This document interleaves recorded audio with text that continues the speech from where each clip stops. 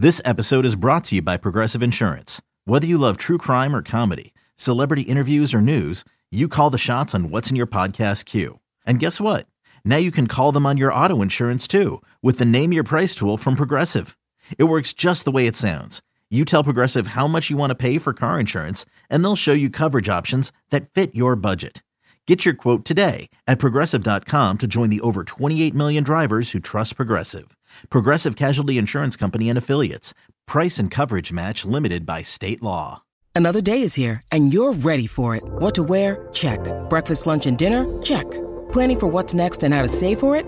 That's where Bank of America can help. For your financial to-dos, Bank of America has experts ready to help get you closer to your goals. Get started at one of our local financial centers or 24/7 in our mobile banking app. Find a location near you at bankofamerica.com/talktous. What would you like the power to do? Mobile banking requires downloading the app and is only available for select devices. Message and data rates may apply. Bank of America N.A., member FDIC. This is for the passionate Seahawks fans. The ones who care about scheme more than hot takes. The ones who want X's and O's and not talking heads. From the eye in the sky, this is Seattle Overload. With your hosts, Matty F. Brown, Griffin Sturgeon, and Ty Dane Gonzalez. Let's go! Welcome to the Seattle Overload podcast, where sadly the Seahawks season has ended. They have been knocked out of the playoffs at the first time of trying, 41-23 by the San Francisco 49ers. That scoreline tells some of the story, but not all of it. The Seahawks actually led this game 17-16 in the first half, at the end of the first half, after Jason Myers made a 56-yard field goal thanks to a silly hit from Ward on Geno Smith sliding. But then they sort of capitulated in the second half for a variety of reasons, some of which we will explore today. But Griff, what's your mood like right now? I mean, I really didn't want the game to get out of hand. I was emotionally, mentally prepared for a loss. I think most of us were. But I mean, they're a 10-point underdog. Right. And I really thought, like, the way the first half went, even with what felt like a per play disparity, a 1 point, difference going into halftime. I definitely felt like that was a little even plausible scenario. I really didn't think it would get away from them the way that it did. Defensively, it's really a story of just like explosive plays. And I kind of take some solace from the fact that the explosive plays many of them occurred on your best players that were out there, because I feel like that's something that isn't likely to repeat. And like, while for this game they were problems there, you're not going to go replace Tariq Woolen. Like, there's nothing to do to address that. Tariq Woolen advances along his development curve, and that's it, right? Like, you don't say anything else, right? So like that sort of thing. Like Ryan Neal, he gave up a lot of plays today, but he was probably not 100%. He didn't play for three weeks. Probably shouldn't have played today, and he's intended to be your third safety, a really key, important role player. Don't get me wrong, but like, that's just okay. Like, I can stomach that. The run defense is something that really just baffles me still, though. And that's a big picture conversation that we'll get into. But on the flip side, offense, I mean, I was really encouraged by like Geno kind of ending the interception. I don't think that was really on him. The fumble, he's got to secure the ball even under duress. But it was really good to see what I thought was like a really high-end Geno game to end the season after that dip, right? That occurred, a statistical dip anyway, and some legitimately bad Geno games in there. But then also to do it against the top 3 defense in the league, like okay, that's a good way to end the season if you're going to end it, at least offensively. And the run blocking was competent, against a really good front. So like, I'm not declaring moral victories, but if you're gonna get blown out to end your season, then I would like to look for something to be positive. So that's what I look to. Yeah, fair enough. Let's focus on the defense first. That looked like a promising first half performance, really. Like, it was somewhat bend, don't break. There was positives for sure.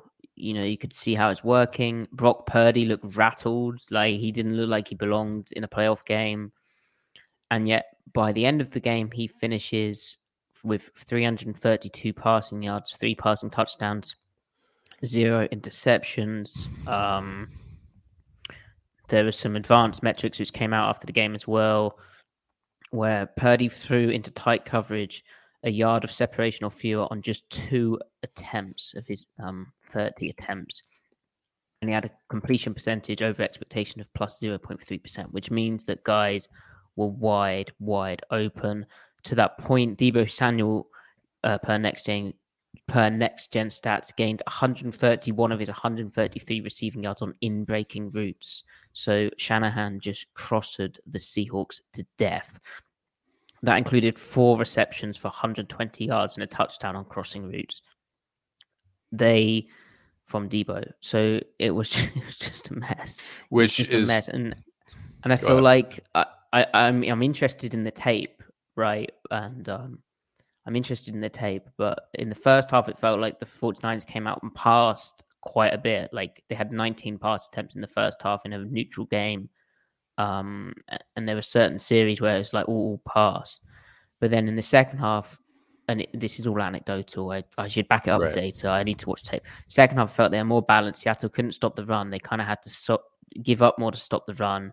And Pete, in his post-game press conference, Pete Carroll, he said they were geared up to stop the run, and that sort of left them in some situations where crossing routes, they just couldn't handle it off the play action. They were caught in, they didn't play it well in zone. Obviously, Woolen had his worst game, as he said, and you wonder how much his sprained ankle was affecting it. But I don't know. Am I off base feeling that, or? No, I agree, and it's odd, right? Because last week, granted, they played the Rams, right. horrible team, but I mean, like, a lot of those plays that Shanahan ran this week or this game doesn't always rely on the receiver and the quarterback. It's scheme, it's attacking structure. The Sean McVay can scheme that stuff up too, and Seattle bottled all of it up last week. Like, just, I don't care if it's peak Matt Stafford and Cooper Kupp. No one's open because they're recognizing the routes the same way in 2020 when Cooper Kupp was out there. Cooper Kupp wasn't open in a lot of those matchups either on those boot opportunities. So the fact that they're saying they're gearing up for the run, that to me, that means within those calls, they're not asking the linebackers to robot, as we say, like find those crossing routes. Mm-hmm. They're having them play aggressive, even if it's cover 3 zone, right? But then having Woolen travel across the field on some of those, and he's just losing it. And I think the issue there, Matt, you can speak more to this, is not feeling the break right, because he needs to know what route on the route tree is defending, and it's more of an eyes thing, an anticipation thing. Because I mean, he's as fast as you can be. He has the best recovery speed in the NFL, probably.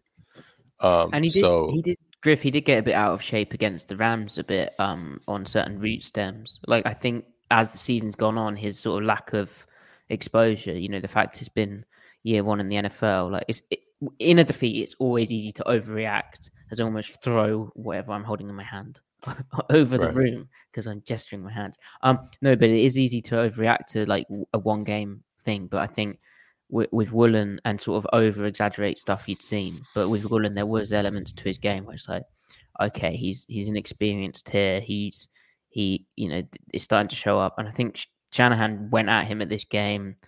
I think with the amount of man coverage that Seattle was playing in like big downs, and also just to try and get guys going at the ball, Shanahan sort of noticed that and adjusted really, really well. I felt also, it's just a talent thing. Like the Rams' offensive line's banged up. Their receivers are missing, they're massively depleted. Right. Whereas when you get to the 49ers, they have talent in every single area. Their offensive line's great, especially at blocking the run and run action stuff. And I think Seattle just got exposed in that sense too. Now, we do have a very kind donation from David Crockett saying, and who's been a big supporter of the podcast and also our work, Griff. He asked, is it the design of the defense to have a lot of 1v1 tackle opportunities? If so, why? No, I mean that's not as simple as a yes/no answer. But I think you can sort of flip it on his head and say that Shanahan is so damn good at getting one-on-one opportunities. Now, if Seattle's playing a lot of man coverage, as I felt they did in this game, to try and stop the run, and also because Brock Purdy at the start looked awful against it in the passing down situations, like he was like almost threw 2 picks to the low hole defender. But yeah, I feel Shanahan then just got into situations where he could force the one-on-one opportunities and with the leverage advantage for the receiver. But we can get to Seattle's tackling too. Griff, do you agree? I agree, but I think where David's question like really applies though is, at least for this year compared to last year, is like the differences in how they coach cover 3 now. Now that you're matching both seams, it's the same principle as man coverage. You have more one-on-one opportunities. It's helped them in a lot of areas, but when you do lose and you surrender a completion over the middle and you miss the tackle, or you don't have anyone else to leverage to the way that they used to coach it. If someone popped over at the intermediate, there would be guys spaced to rally on that ball. The difference, though, is that they gave up fewer targets at the intermediate last year at the expense of the check down. This year, they defend the check down equally as bad, but they just have less check down targets because they have more intermediate targets, and they're defending those intermediate targets at a better rate basis. It's just that when you don't defend them well, they hit harder on average. So I think, David, I don't know, maybe that answers your question. I don't think it's designed to say, well, we want one-on-one tackle opportunities, but it's just that's like a coincidental, byproduct of it. And it obviously hurt them this game. And a lot of defenses make one-on-one tackle opportunities. Now, the other thing is that Seattle's tackling this game was atrocious, and that sort of then you're like, well, why is that guy one-on-one? If the miss obviously accentuates the nature of the tackle. Pete Carroll mentioned after the one of the games where there was bad tackling early in the season, he mentioned that he was up all night thinking about rugby tackling, and that in the offseason they need to go and play some rugby again, which is obviously funny or sadly ironic because Seattle back in 2012 wrote the book on the heads up USA football tackling. They were a big part of that implementation, which is taught to high school coaches as a way to tackle safely with your head up, shoulder tackling, head out of the game tackling, and called it stuff like the hawk tackle and stuff like that. But I'm certified in that course to coach football in the UK. So they had big influence on that, and their tackling did used to be very good. And it seems this year, I think maybe there was this focus on the punch tackle where they were trying to get the ball out with the second tackler coming in. And I think maybe that's come at the expense of pursuit and tracking the hip. Anyway, they've got a big issue to fix. But Pete Carroll knows it was an issue. It's just sad that it regressed so badly today. Right. And to speak of the cost benefit trade-off, right? Like the forced fumbles dried up. Now those are fluky anyway, and maybe it's folly to try to actually coach turnovers, because I feel like it's just something that follows from good defense in general and taking advantage of opportunities. Definitely. But it's the fumbles dried up, so maybe Pete's thinking, yeah, we need to revert back to just stressing fundamentals over everything. And John Carey asked, Matty, if Jordan Brooks is healthy, does he mitigate some of the crosses? Yeah, and that's a big thing. Like, ultimately, there's a feel to this game that the defense, after that first half, not only did they have issues that they had this season, not only did Shanahan call just like an unbelievable game, but also the talent disparity.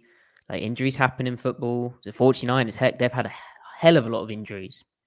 They're still playing well, but they're healthy on offense pretty much. Whereas Seattle's missing their 2 big players. They're missing Jordan Brooks, as you mentioned, John. And yeah, he'd help looking for the crosses. He's one of the best robotters in football, where you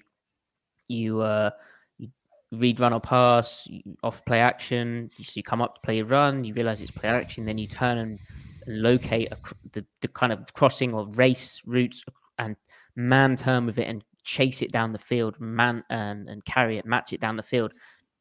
And he was great at that, Brooks. And obviously he wasn't there today. He's done for the season with his knee injury. And obviously they're also missing Jamal Adams, who would have been a big part of the defense. That's what happens in football. But yeah, that obviously would have helped. They didn't have those guys. And I think yeah, I've said it, but the talent disparity is obvious. Just to put it in,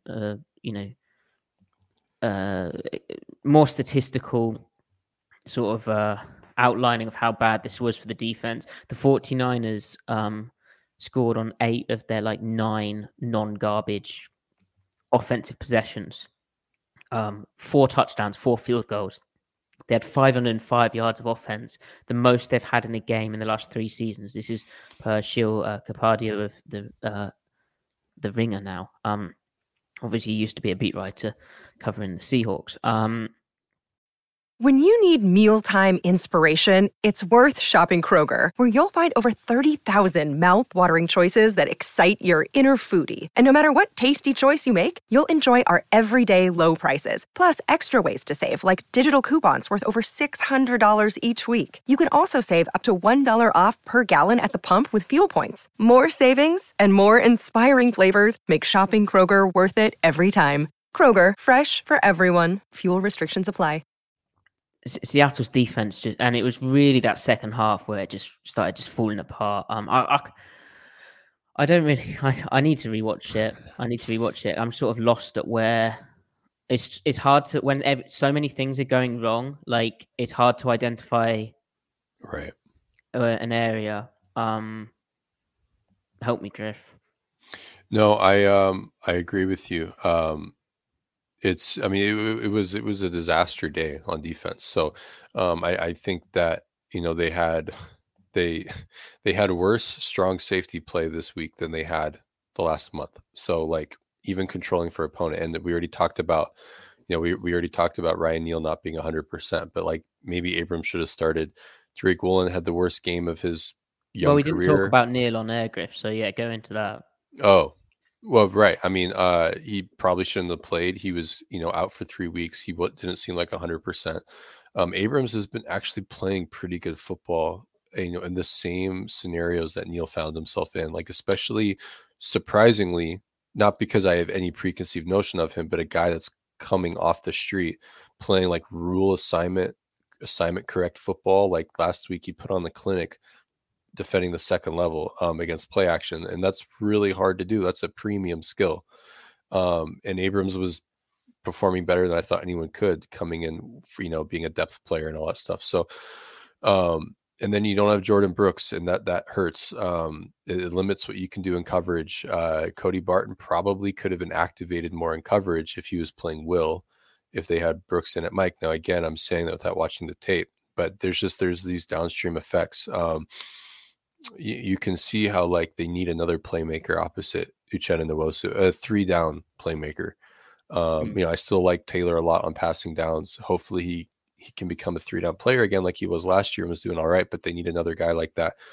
Up front on the interior, it's like the 49ers offensive line is playing way better this year than they did last year. And I think it was just maybe continuity, but like last year, I think that matchup was fairly even talent-wise and execution-wise up front in the line of scrimmage. And the guys are either the same up front in the middle, or they've replaced a 275-pounder with a 300-pounder, Shelby Harris, who not only is more of a 3-4 defensive end, which is really a 3 technique for all intents and purposes, he also comes from the same scheme, being coached under Vic Fangio. So there's just... It doesn't make sense to me. Now, of course, the commentary there is that they're not playing that much 3-4. And when they do play 3-4, I think it's regressed because they don't drill it as often as they did last year. But, it's easy to overreact, like you were saying, easy to overreact to the results of this game. It can't override all the games that happened before it. In the manner in which they happen, because the manner in which they happen dictates how the coaching staff and front office should go about the changes they need to make. They don't just react to this game. There's caveats to everything. So I don't know. Beyond that, it just requires, watching the game back and trying to be level-headed about it. Yeah, no doubt. And I feel like the other thing which changed was, well, I guess it didn't change, but within the other big plays hitting, Brock Purdy started really sort of improvising when the play broke down to affect the positive effect for the 49ers, like Elijah Mitchell's touchdown catch to put the 49ers up 29-17. And then they obviously went for 2, made it 31-17. But that catch in the flat was Purdy escaping and obviously no one covering Mitchell because it's a broken play. Like, those things matter too. So it's sort of the worst possible thing to happen to the defense in the second half, which, yeah, that's not great. I don't know. I'm interested to see the tape. I feel like we're going to have similar gripes to other poor run defense performances. Yeah, they can add pieces. Right. We'll have to see. Yeah. Yep. I don't know. It'll be interesting to see, what happens in the end of season pressers as well. Like, Clint Hurt is Pete Carroll's guy. Obviously, he appointed him, but also, that he's been with Pete for a while. He's a young coach. It's his first year play calling. I don't think firing him would achieve anything really, because you've invested so much time and energy. That being said, they've run like 3 different defenses this year. This is like the most basic defense I've seen under Pete Carroll right now, and I feel that's a big factor in what we saw today, where Shanahan sort of knew, there was no added layer to combat what Shanahan was doing. And in past years, like 2021, they had quite a bit of schematic complexity. Whereas this year, I guess maybe because it's year 1 of a new system, but this ain't the system they thought they'd be running. Like the thing they ended in is like 2012 to 2019 Seattle, as you said, and it was it was more vanilla than that. They had like 1 or 2 calls for each thing that offense can pose. Yeah. Not much wrinkles and the reason, because it's like they were schematically retreating into making the numbers work, and because they didn't start the year in camp this way, they didn't have all the necessary extra stuff now, but they still don't want to be this is a reaction.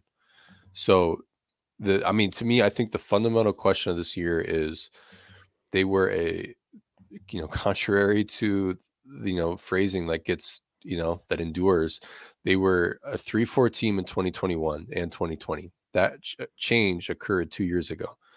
They played less 3-4 this year in favor of the 2-4-5 nickel front, which is essentially looks like 4 guys on the line of scrimmage. You got 2 tackles with their hand in their dirt, and then 2 outside linebackers, but it's an over front, a 4-man over front, even not a 5-man over front. They're playing nickel, and they're playing that against under center on 1st and 10. I mean, they're really only to 11 personnel, but still last year they were playing 3-4 bear to 11 personnel, even nickel or base, often nickel though.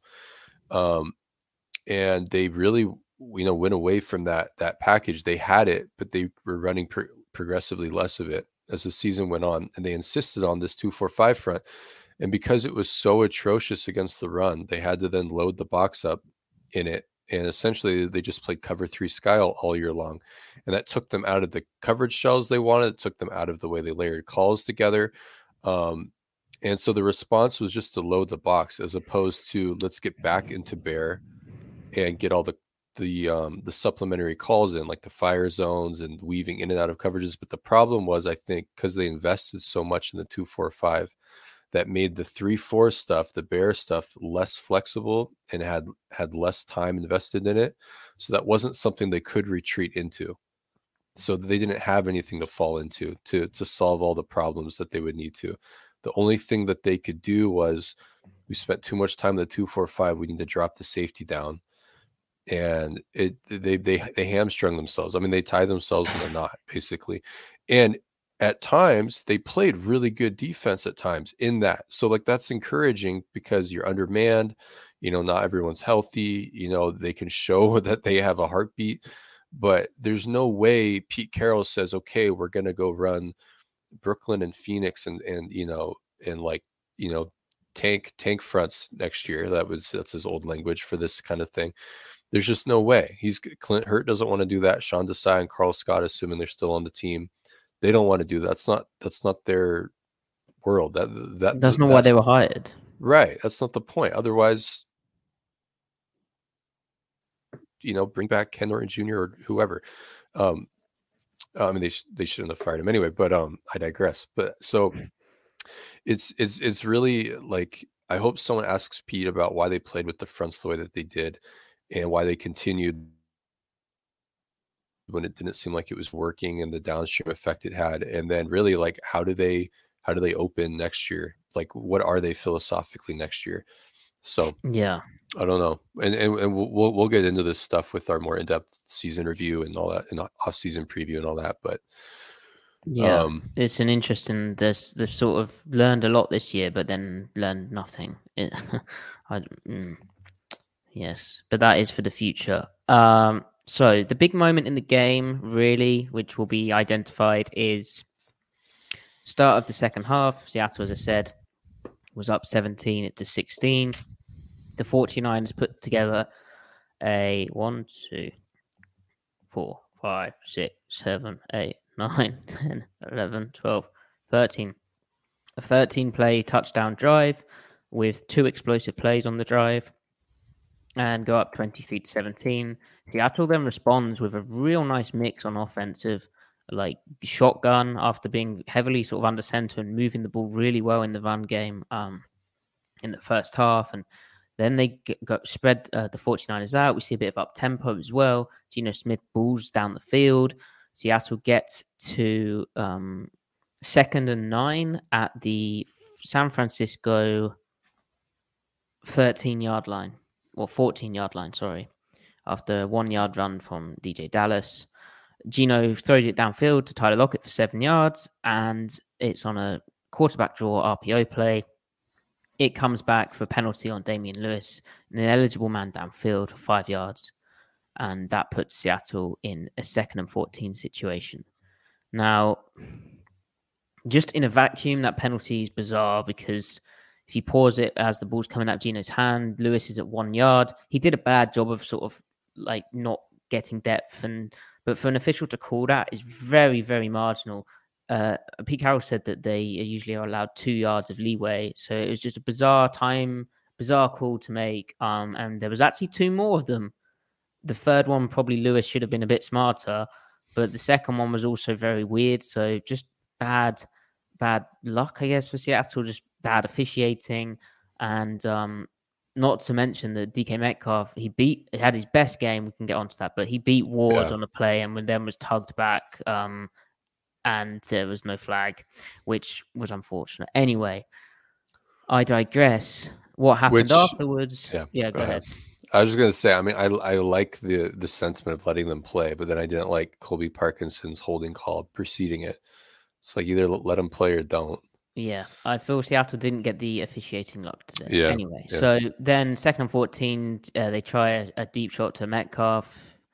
Then they get in a 3rd and 14, and the big moment happens where at the San Francisco 19-yard line, Geno Smith is sacked by Charles Omenihu and fumbled the football, which was recovered by Nick Bosa. Seattle's down by 6. The 49ers have the ball, and they march down the field. The reason why that penalty was so costly was, I mean, besides the fact that it sets up, its penalties are bad, right? You lose yards, but they really desperately needed to stay out of 3rd and long situations and 2nd and long situations against that front. And sure enough, it lets Omenihu fly upfield on a deep pocket on a deep drop. And I think Geno did a good job stepping up through that, keeping his eyes downfield, but then didn't secure the ball. I mean, that was a crazy play by Omenihu. He had 2 hands on the ball. You could say it needed to be higher, like he was carrying it kind of low, but he was trying to move up, like... Yeah, just a great play. Geno said he saw it. Unfortunate. So that's really why they couldn't, they couldn't sustain those types of things. And then at that point, it definitely felt like the game just got out of hand for them. And, the butterfly effect and all that, you never know if you get a touchdown there, what the vibes are like on the sideline, how that contributes, but you still have to play the play in front of you. And they definitely didn't. It's just so weird though. Like the ball was out immediately, and when you pause it, like anyway, just bizarre. Yeah, and then there was like usual kind of inexperienced playoff teams problems, I guess. Yeah. I don't know. The again, we need to watch the tape. I felt the offense did okay. It was more that the defense just collapsed. Like, this 49ers team is a very, very, very talented defense. Like, they are Right. absolutely stacked. They're going to cause teams issues throughout these playoffs, however long they end up lasting. I Very felt well this was, coached, obviously. really well coached, very talented, like multiple pros. I felt they played okay. It was just the defense just collapsed. We've got a very Yeah. kind donation here from Frank Darcy. I just wanted to say I have enjoyed your coverage all season. Looking forward to a new year. Thank you. Thank you so much, Frank. We've enjoyed it too, and we're not going to Thanks, go Frank. anywhere, so don't Appreciate worry that. about that. Yeah. So, we'll have a film podcast out from this. If you're watching, please do like the video, subscribe. We've got loads of people, which, one, tells me people obviously are enjoying the podcast, but two, this Jaguars game isn't doing very well in terms of closeness. Right. So the big thing which came out of the game was from the press conferences in terms of what happens when guys start talking about the future. Geno Smith said he wants to finish his career in Seattle and he wants to be there. He spoke twice about repaying the organization for the faith that they showed in him in the offseason. And he spoke about loyalty. So it sounds like he would be open to a more amenable contract than, he could realistically get more elsewhere.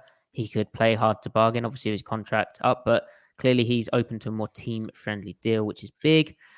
Pete Carroll said, Geno, he's for real. Geno's the real deal. He can do all of the things that a terrific quarterback does. He praised his movement, praised his leadership, praised his poise and calm throughout the season, and said how much of a great story it was, and that he hopes that they can get something done in the offseason. So there's no reason to think Geno's not the quarterback next year and for other years. Yeah. I think in some of those quotes, that was just Geno being a good soldier. I think he's going to drive a hard bargain, and I hope he gets paid. I do hope, though, that it's like no more than 33 million APY per year. Ideally, like that Tannehill contract makes sense, which, what was that? Was that 30 million per year with friendly structure on that third year or something like that? I feel like that makes sense for both parties. Of course, they could franchise tag him too. Regarding what Pete said, it's really cool that they're both like kissing up to each other publicly to the media, because I mean, usually with the way negotiations work, even if you feel that way behind the scenes, you don't verbalize that to everyone. You don't, broadcast that, because that hurts your leverage. And at the end of the regular season, they were a bit more cautious than this, which Right. they didn't know if they were going to be playing in the playoffs or not, but like, they were a bit more cautious. Maybe there's already been positive discussions between the two sides, but yeah. Right. I mean, Pete probably thinks, barring a turnover, we almost just put up 30 points on the best defense in the league. So that's probably thinking like that probably, validates further like the cap, or what am I saying? The cherry on top. Right. With Geno. How do you think Pete views Geno in the grand scheme of past quarterbacks that he's had? Well, like, where does he rank him? Like how do you this is a leading question because I already have a thought in mind. But I don't know. Is he, because I mean, Pete, the way Pete talks about guys, Carson Palmer is like on his, like, he's like his, number one guy, because Carson Palmer, he was like touted as highly as Peyton Manning before the injuries in college and all that stuff. But I don't know. I feel like Geno's more like at that Leinart stage in Pete's mind, where you can win championships with Matt Leinart. I mean, USC Matt Leinart, who's a really good college quarterback. Right. Like not top shelf elite, but you can do everything you want to do, provided you've got the team around him. So where's Mark Sanchez on this scale? I feel like Sanchez was, I feel like he's a good notch below Leinart, but still good enough to, win on the elite team. But I don't know. I feel like, because at his core, Pete likes West Coast 5-step drop, get the ball out, progress, and he likes boots. And that, I think, to him, his mind, that's what Geno is. We saw the whole thing from Geno, right? We saw Yeah. we saw the whole package. Pete said they called like everything on the sheet, and you could see that they tried everything on offense. And They honestly, it they kind of worked. They they needed that. schemed. Yeah, They just they they s- just got too many penalties down the stretch, and yeah. I mean, they schemed into the teeth of the top 3 defense, and they moved the ball. Which, like, you could say, well, third time trying, and you Right. should hope they would. But also, yeah, there's some stuff to take. And Griff, real quick, what John Carey's been very kind and said, really appreciate all the work you guys do. Deeply looking forward to your off-season coverage. Thanks for being the sober voices of the fan base. Thank you, John. That's very kind of you. Appreciate that. We will try to do that. So DK Metcalf, Thank you, John. Appreciate that. He had a bounce back game, and it looked awesome how there'd been opportunities, I feel, in the past 49ers game, but in other games too, where teams played middle field close coverage, showed a bit of press, and DK didn't get the ball for a variety of reasons. Sometimes he didn't get open. Sometimes Gino wasn't able to get there. Sometimes, the protection broke down. There was a lot of things going on. It wasn't one factor. It wasn't one thing to blame.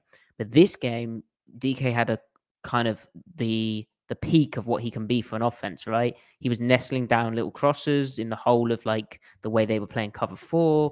He was he was beating Ward all day. And the Ward was getting away with a lot. DK wasn't really giving it in the same way from what we saw on the broadcast. He can count himself a bit unfortunate there. I felt it was a really, really good performance from Metcalf. He finished with I can't find it. I think it was 10 receptions, 13 attempts on like 100 something yards. Thank you. Yeah. 136 yards with a long of 50. Wow. And 2 touchdowns. Like, wow. He bottled up the tough catches too. Oh yeah, that bullet slant on 3rd and 12 or something. Yeah. Where he juggled it and then went down to the ground and completed it. He had a big playoff time game. He dominated within his route tree. Like that's it was within himself, and he just played. It was like pristine DK, like what we know DK to be. So that's really great that that was there on a high stakes game. Lockett didn't. I'm curious to see what happened. I'm curious to see how they used Lockett and then how San Francisco defended him. I wonder if he's not 100% still. I don't know. So yeah, and unfortunately, like what also hurt the offense, I guess, is the fact that because it just got away from them so much, the Seahawks weren't able to keep running the ball at the rate they had in the first half and stay as balanced as they'd like. It sort of fell apart, which, yeah, they just didn't quite have it today. But it was a good learning moment, I guess, for them. And another shocking thing, Panda Hombre tweeted the podcast asking, "What's the record when Pete Carroll wears a grey hoodie?" He's got that one with the white stripes on. You are correct, and I'm afraid to tell you that per Ty Dane Gonzalez is Pete Carroll tracker. Griff, what do you think? Do you think Pete Carroll has a good record in grey hoodies or a bad record? I'm gonna go good record. You think? Yeah. He's 1-6 now. Oh shit! So the grey hoodie is a problem. Gray hoodie is a problem. Apparently, white on gray is a problem too. They're 3-9 in that now. Although I don't believe in that stuff. I only believe in blocking and tackling. Right, getting off the rock. Yeah. No, that's interesting. I wonder if so interesting. I wonder if it's a mental thing. I mean, look good, feel good, play good, coach good, right? Podcast good. There's got to be some body language thing about Gray exuding, not being involved and being Gray. Curious, yeah. No. Anyway, well. Any questions? We had some good questions earlier. Not that we haven't had good questions now. We should talk about Ken Walker a little bit. Okay, sure. Because the run-in Griff was very, very good. Like he only finished 4.2 yards per carry, but like That's As it actually says, the game got that's away from him, and against this front, it's a really healthy average. that's a really healthy average, especially when you consider he didn't have a explosive run. Mm. So that meant their median run had a high success rate.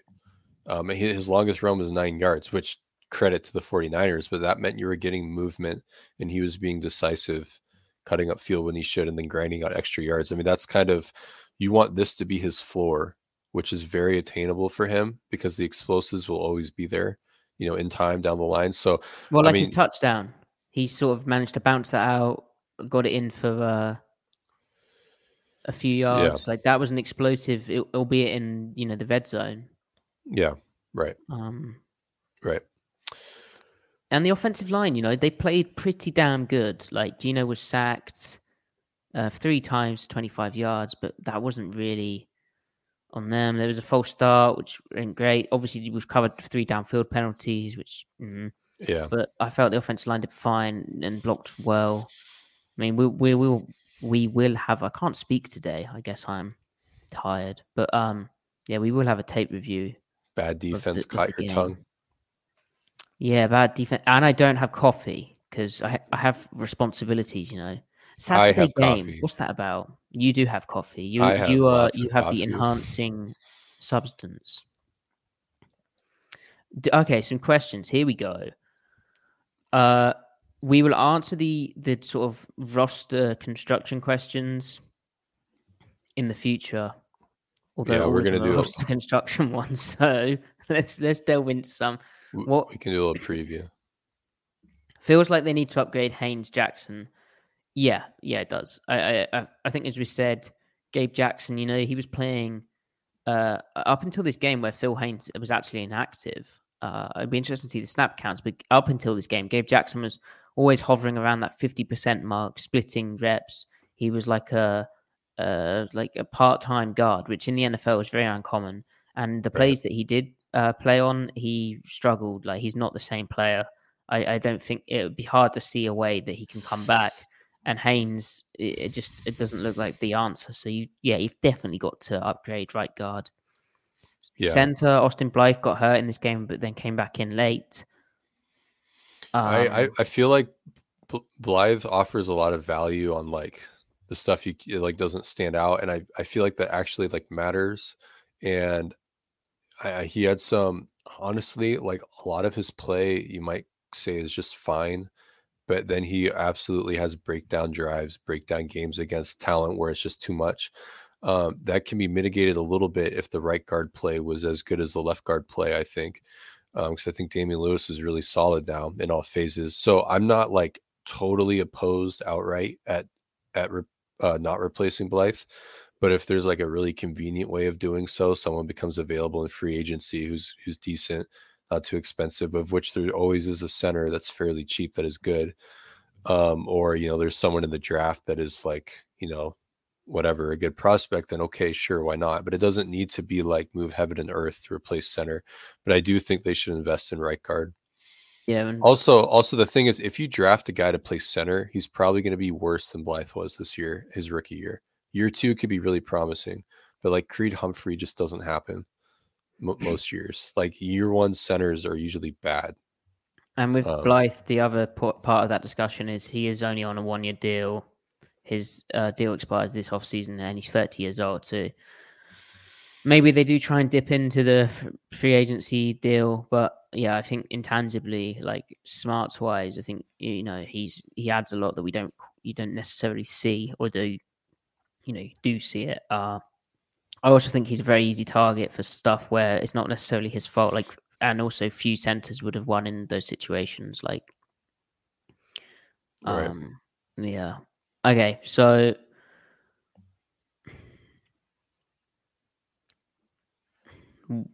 what's the priority in the off season? Well, I think right guard, and then the defense is a difficult question to answer in some ways because, like, as we covered, the scheme stuff is a bit confusing, but and like what actual system they want to be, but just getting pass rush and disruption, like defensive tackle.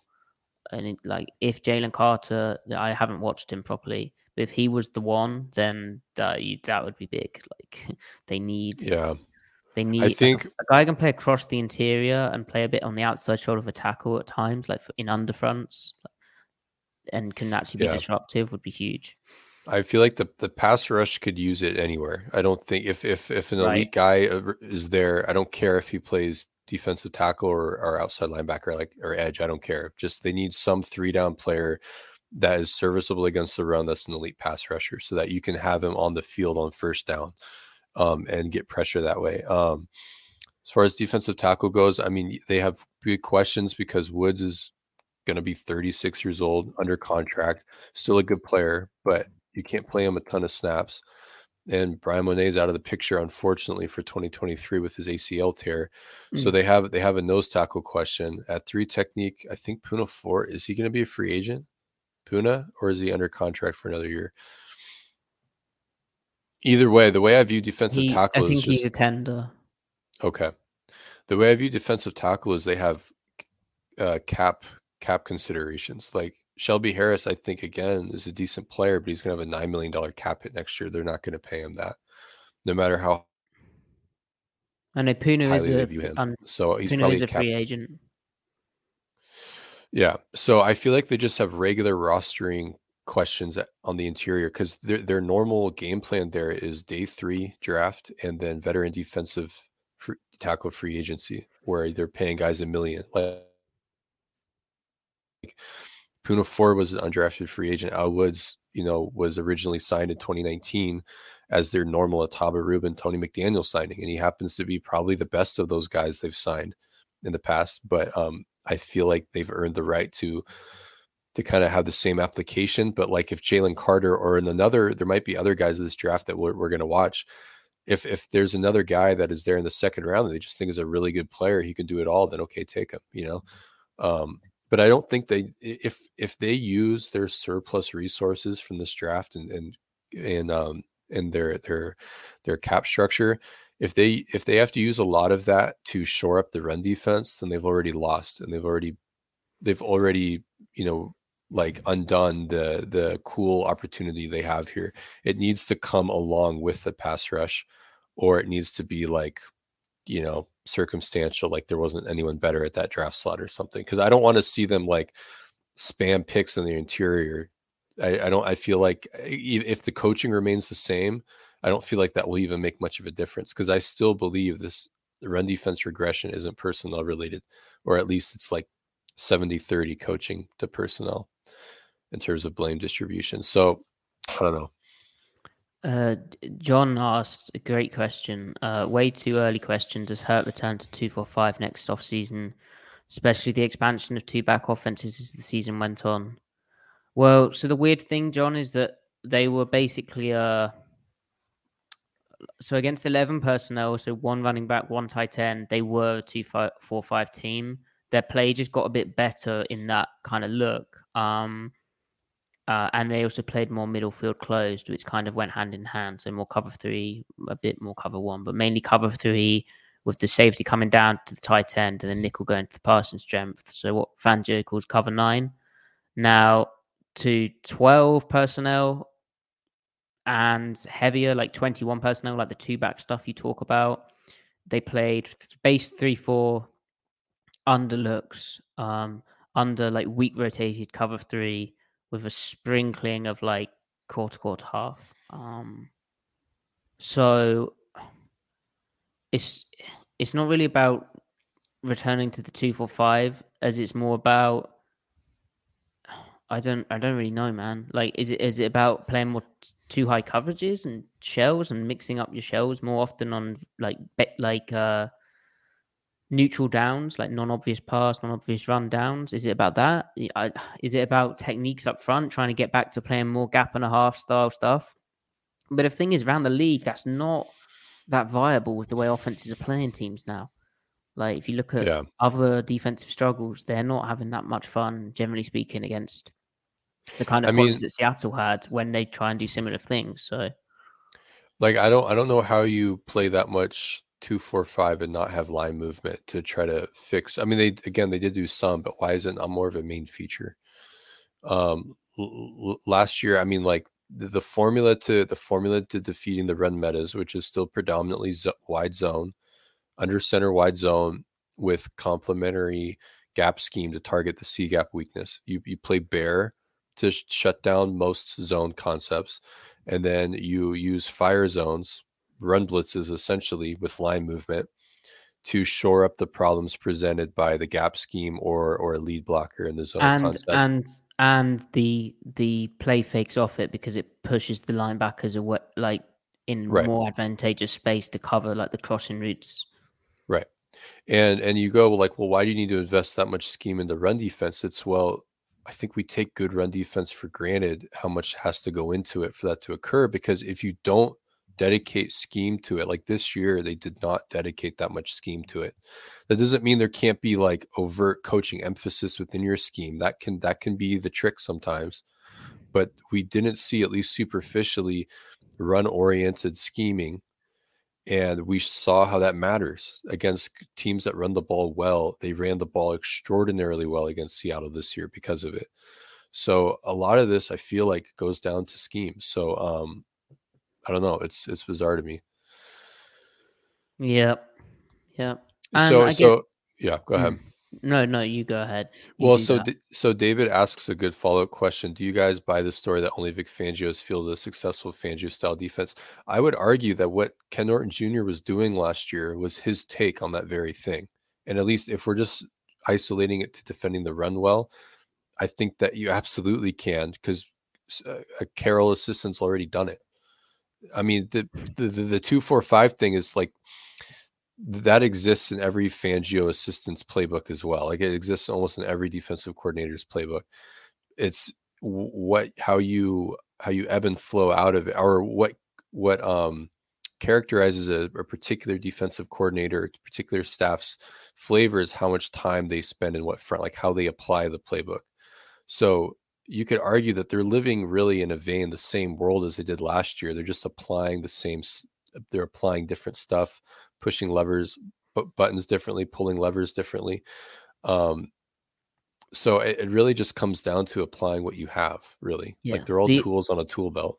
The early thing of being in 2-4-5 for more different personnel, like for heavier personnel too, and sort of trying to stick in it as much as possible, that felt like a Sean Desai thing, because Desai in Chicago did that loads. Like, he, to the point that, as we've said, the Rashad Penny game where they're just sat in the same, like, too high 2-4-5. They're trying some different ways to cheat the math, but ultimately they get run on the whole game. I mean, unambiguously, the front change this year we can source to Sean Desai. Now, to his influence, his suggestion. Now, Clint Hurtt is still the defensive coordinator. Pete Carroll is still the head coach, so they all deserve scrutiny. But we can still work out fairly cleanly where this came from. And the defense to also look at for the 2-4-5 stuff actually really working was in Denver with Fangio in 2021, where they ran a lot of cover 1 and 2-4-5. Right. That's another good point. They don't quite have the guys to run cover 1 to that extent yet. Maybe another year from Woolen and Kobe. Because what cover 1 allows you to do is you can have your linebackers play pretty hard against the run and sort of play face forward in a way that doesn't quite work in cover 3, because they would be responsible for some more of the crosses and stuff like that. You agree, Griff? Yeah, no, I do agree. Yeah. Anyway, so I haven't muted myself. That's all good.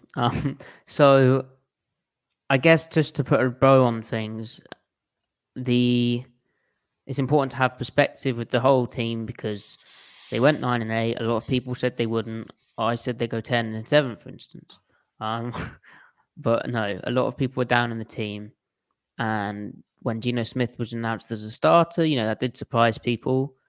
If after the trade of Russell Wilson, I didn't think they'd go 10-7. I didn't, because the quarterback situation was very hairy, and I hadn't seen Geno play like he did in the preseason. And I hadn't had the faith that you, Griff, had in his process earlier, and I hadn't gone through and looked at the all-22 because I was sort of trying to bury my head in the sand. But then I came to the realization, like you did, that Geno would be good. But anyway, the perspective is, they had some crucial injuries to their defense. There's also a lot of young guys on the defense. They'll have learned a lot. They've built a core. Pete Carroll said last week how they've they've got all the right ingredients culture wise, and he's been around other winning teams where he's had similar stuff. So there's clearly a big belief among the team. Not only that, not only did they go and make the playoffs, not only did they compete for a half against a very talented 49ers team before their collapse, but Denver's pick. I mean, we covered Russell Wilson's struggles in great detail on this podcast in Seattle, and we sort of talked about the trade and how we felt he was going down a bit, although we did not predict as big a slide as this, and also we didn't predict Denver to be as much of a car, or we didn't. I guess we never actually talked about how much of a car crash it could be, but I think the 5th overall pick is a pretty damn good. You'd have taken that at the start of the season. You'd have been like, wow, it was that bad. So a great 2022 season for Seattle, despite how disappointing today was. This is only just the start of this team cycle. As funny as that is, with Pete Carroll being 71 now, and we're not gone anywhere. He's not good. Why would he? And we're just getting ramped up. We have so much stuff we can talk about. We've got the draft. We'll have a season review, maybe a data review from the season, and then a tape review from the season, just sort of highlighting key topics. Then draft content. Griff's already been a maniac and watched loads of the players. I need to get on his maniac level and delve into the Jalen Carters, the Will Andersons. I've watched Gonzalez because Griff implored me to watch him. And also, obviously, not just the glitzier names, but the day 2, the day 3 guys. It doesn't stop. So we won't be going anywhere. We'll still keep it 3 times a week, I think, until the off season. So yeah, we'll see. Keep the well, you can't really keep the faith because the team is gone. But keep the cope. Keep the cope. 31-7 is going to hit at some point. Oh yeah. Yep. Yeah. And yeah, thank you everyone for tuning in. Thanks for the great questions. Thanks for the kind donations. Thank you also to Brendan Mullally, he gave a super thanks donation, which you can also do if you will like our stuff. He gave that, I think it was yesterday. So thank you very much for that. Thanks to your continued support, Brendan. Thank you everyone for tuning in. Great discussion. Like the video, subscribe to the video, follow Griffin at CMikeSpinMove, follow me at Matty F. Brown, follow at Seattle Overload. Also, download the podcast if you're listening as well. Give us a 5-star review. We appreciate you. The 2022 Seahawks are over, but now the 22... but now I go to bed. No, but now the 2023 Seahawks are getting started, and we'll also be able to react to Pete Carroll's end of season press conference, which will have a few revealing nuggets as it tends to. Yeah, it's not Genover, it's just be Genoing. Wow, very good, Griff. How long did you spend on that one? That one just came to me. Improv. And you're talented. all that stuff. Yeah. Right. Right. Yeah. Great. Right. Bye, guys.